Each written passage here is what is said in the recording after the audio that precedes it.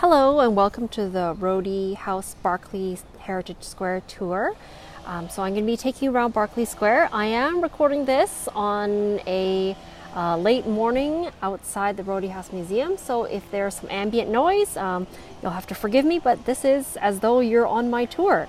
So usually I do this tour as a part of Jane's Walk, and we like to start in front of the Rhodey House Museum. So if you want to either pause and get yourself in front of the house, I'm just looking at the green house at the corner of Berkeley and Broughton.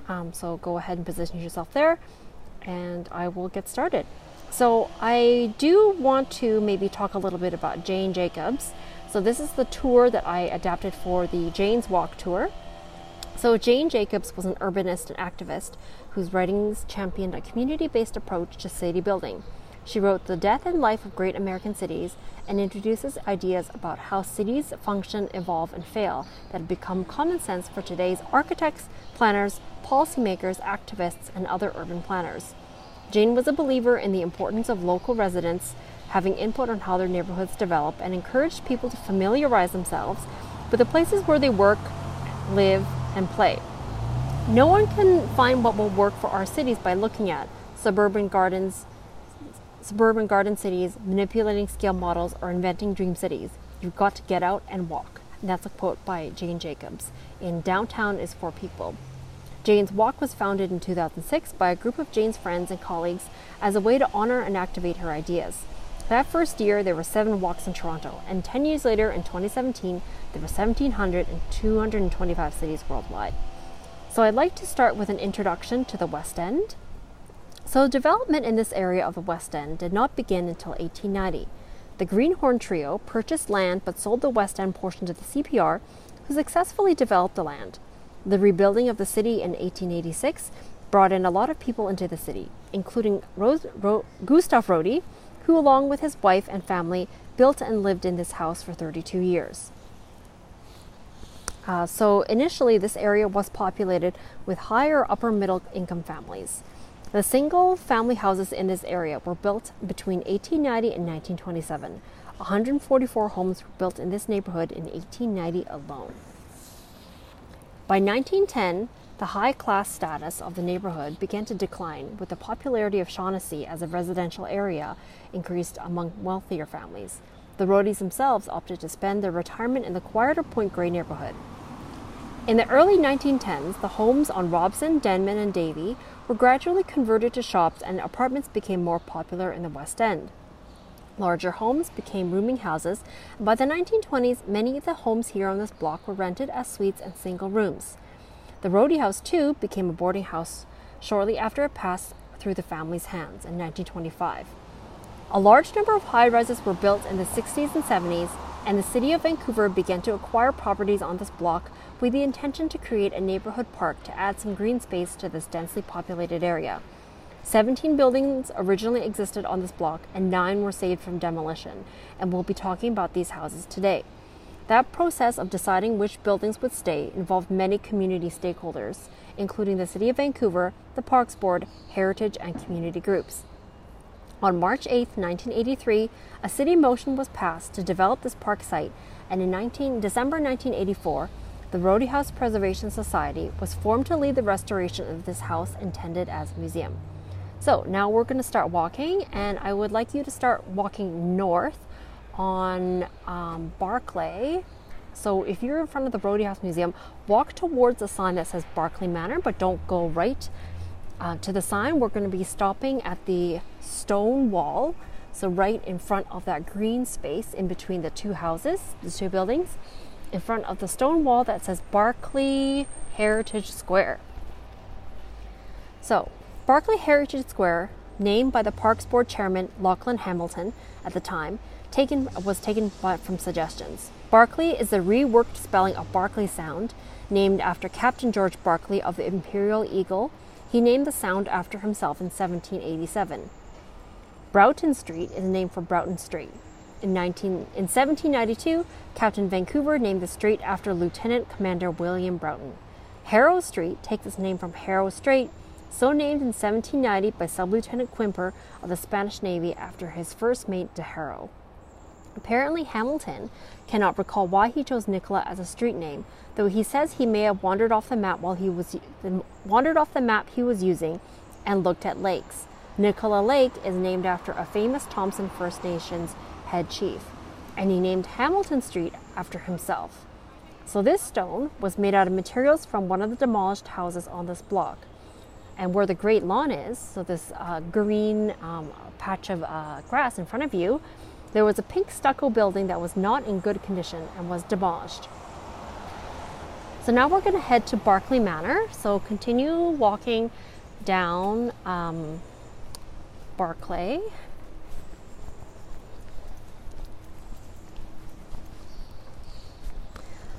So Barclay Manor houses the West End Seniors Network. The West End Seniors Network provides services and programs for seniors in the neighborhood, and as the population and the community ages, their role will become more important in the future, and they are a great anchor in the community. They do great work, including the annual Strawberry Festival during the summer, and if you want to see some generous grandma-sized scoops of whipped cream and ice cream, you gotta go, but maybe not this year, and this year being 2020. So some building history notes. The original building in this location was built in 1890 and owned by Lucy and Charles Tetley. It was then sold to Frank Baines, who built this building here and added a hospital on the side. In the 1920s, it became a boarding house until the house was sold. Barclay Manor and the other houses on this tour exemplify Edwardian architecture, named after another British sovereign. Edwardian architecture is generally less ornate than late Victorian architecture, simplified in form and detailing. These simplified forms are strongly influenced by the American four-square style, and many were built using stock plan books of the time. This style has a simple rectangular floor plan that's divided into quadrants, consisting of an entry hall and stairwell, drawing room, living room, kitchen, and dining room. All bedrooms are located upstairs, with a bathroom in between them. Given an emerging middle class, rooms for servants became less common in the new Edwardian homes. The beginning of the 20th century also saw the introduction of the widespread use of gas and later electricity in many households, changing the way interiors were lit. No longer concerned with disguising the buildup of soot on the interior walls, designers moved to lighter, brighter colors and less complex patterns in wallpaper and curtains.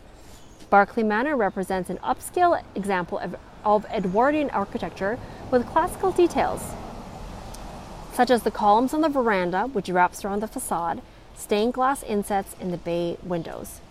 Some landscaping notes. The black locust tree on the southeast corner of the house helps to maintain the character of the street. So now we're going to keep going down Barclay Street to the Diamond Center for Living and Friends for Life. So now we're at the corner of Barclay and Nicola in this house, this kind of gray blue slate house. Okay, the Diamond Center for Living is run by Friends for Life Society and welcomes people living in Vancouver who are facing life challenges associated with HIV, cancer, hepatitis C, and other illnesses. They provide specialized support programs and services such as massage therapy, counseling, reflexology, naturopathy, cooking classes, and art therapy. The society operations were actually suspended briefly in 2016, but it seems like they are back up and running. This building was originally owned by George Weeks, the first manager of the Hudson's Bay store. The Hudson's Bay Company followed the railway to Vancouver, opening its first store in 1887 on land leased by the CPR on Cordova Street in Gastown. Mr. Weeks, who had been an HBC factor at Yale and Hope, lived with his assistant in quarters at the rear of the store until he built this house in 1895. By the way, Hudson's Bay Company opened a new store in its present location, although not in the same building. In 1893, the same year the Rhodey House was built. George lived in this house for 40 years, and his family resided here for another 25. And you can tell the family really cared for the house as it was deemed in good condition upon purchase. Landscaping note. The park board gardeners transplanted the large rhododendron in the front garden from a nearby demolition site. So now we're going to continue heading around the block. So now we're going to take a right on Nicola. So we're going to be heading east.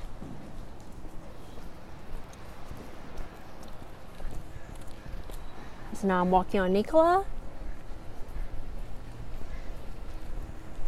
I'm walking past Friends for Life. Heading towards the water, if that helps your navigation. And then I am just past the brick parking lot behind Friends for Life. And now I'm going to head into the, dirt path, taking another right. So right in between the park and the parking lot behind Friends for Life. So now I'm going to make some comments about this park area.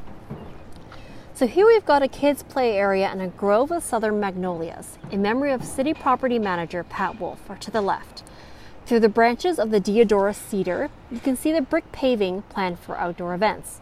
These beautiful patches of lawn, are also called the Sunbathers Lawn, are so unique. In this area, as you can guess, is very popular with the local community and apartment dwellers. I also wanted to highlight some garden boxes that are scattered around the block that are maintained by Gordon Neighborhood House. They have a team of volunteers that water and look after these boxes, and the herbs that they grow are free for neighborhood use. So now we're going to continue walking.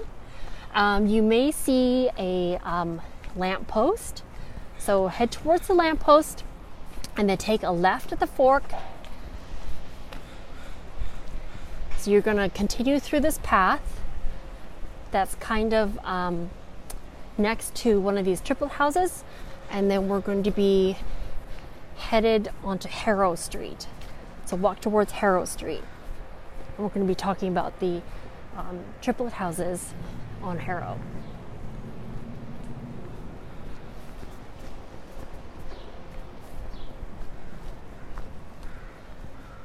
So for wayfinding, right now I'm in front of 1438 Harrow Street. So these houses were marked for use as co-op buildings in partnership with the city. The two sets of triplet houses were each converted to have 3 units each, so 6 houses with housing for 18 households. These houses typify the middle-sized, single-family homes with gable or hipped roofs which once lined the West End streets. So number 1436, the first house in this group of 3, was the home of Levi Stone, manager of the Vancouver Singer Sewing Machine Company, and his wife, Sade. So now we're going to continue walking along. So we're on Harrow Street walking towards Broughton.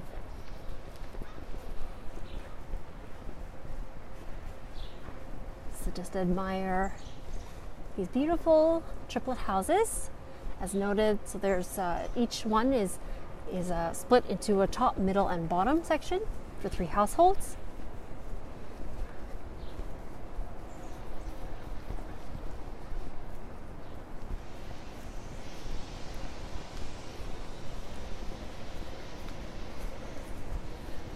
So now we're right at the corner of Broughton and Harrow, and so I want you to see the gate that's right at the corner.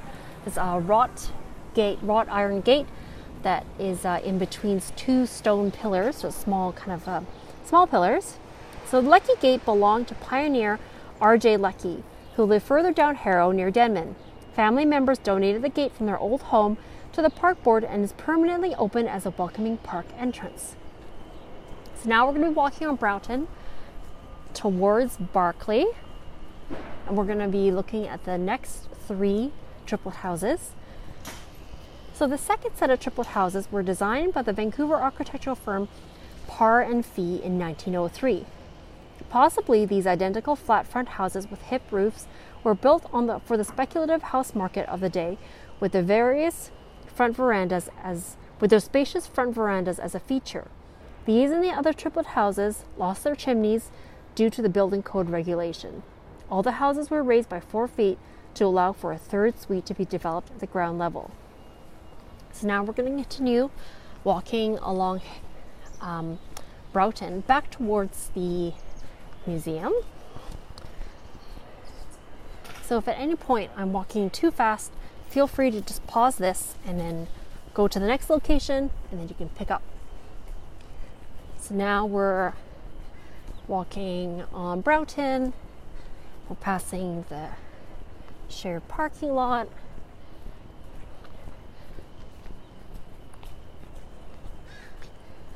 So now we're going to be talking about the small garden area adjacent to the museum. So you can stop kind of where you can see the gazebo. So the gazebo was built by Capilano College students studying heritage carpentry.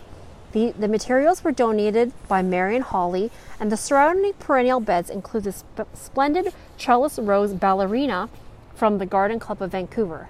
Also of note are the ornamental pear trees, a crabapple tree, and an old-fashioned rose margin beech tree. I'd like to bring to your attention to the Elizabeth O'Keely bench beside a hibiscus plant in memory of a founding member of the Preservation Society. Her plaque was recently joined by Janet Binghams, another founding member of the Society and the writer of More Than a House book that documents the legacy of the block and house and a great influence on the board and museum today. So now I'm going to be talking a little bit about the museum itself and the architecture of the museum. So the architecture of this house is of a Queen Anne revival, a style developed in England in the early 1870s. Has anyone heard of Queen Anne, the last Stuart monarchs who reigned from 1702 to her death in 1714? Queen Anne was the first sovereign of Great Britain as she oversaw the unification of England and Scotland into a single kingdom in 1707. The style has very little to do with Queen Anne, other than the fact that it represents a vaguely historical revival of common features in English architecture. It is lovely and picturesque.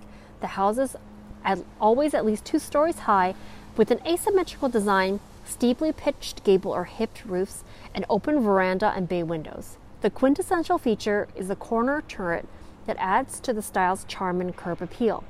This house is attributed to Rodey's friend, architect Francis Mawson Rattenbury, who, among many projects in BC, designed the Parliament Buildings and Empress Hotel in Victoria, as well as our current art gallery, formerly the Law Courts.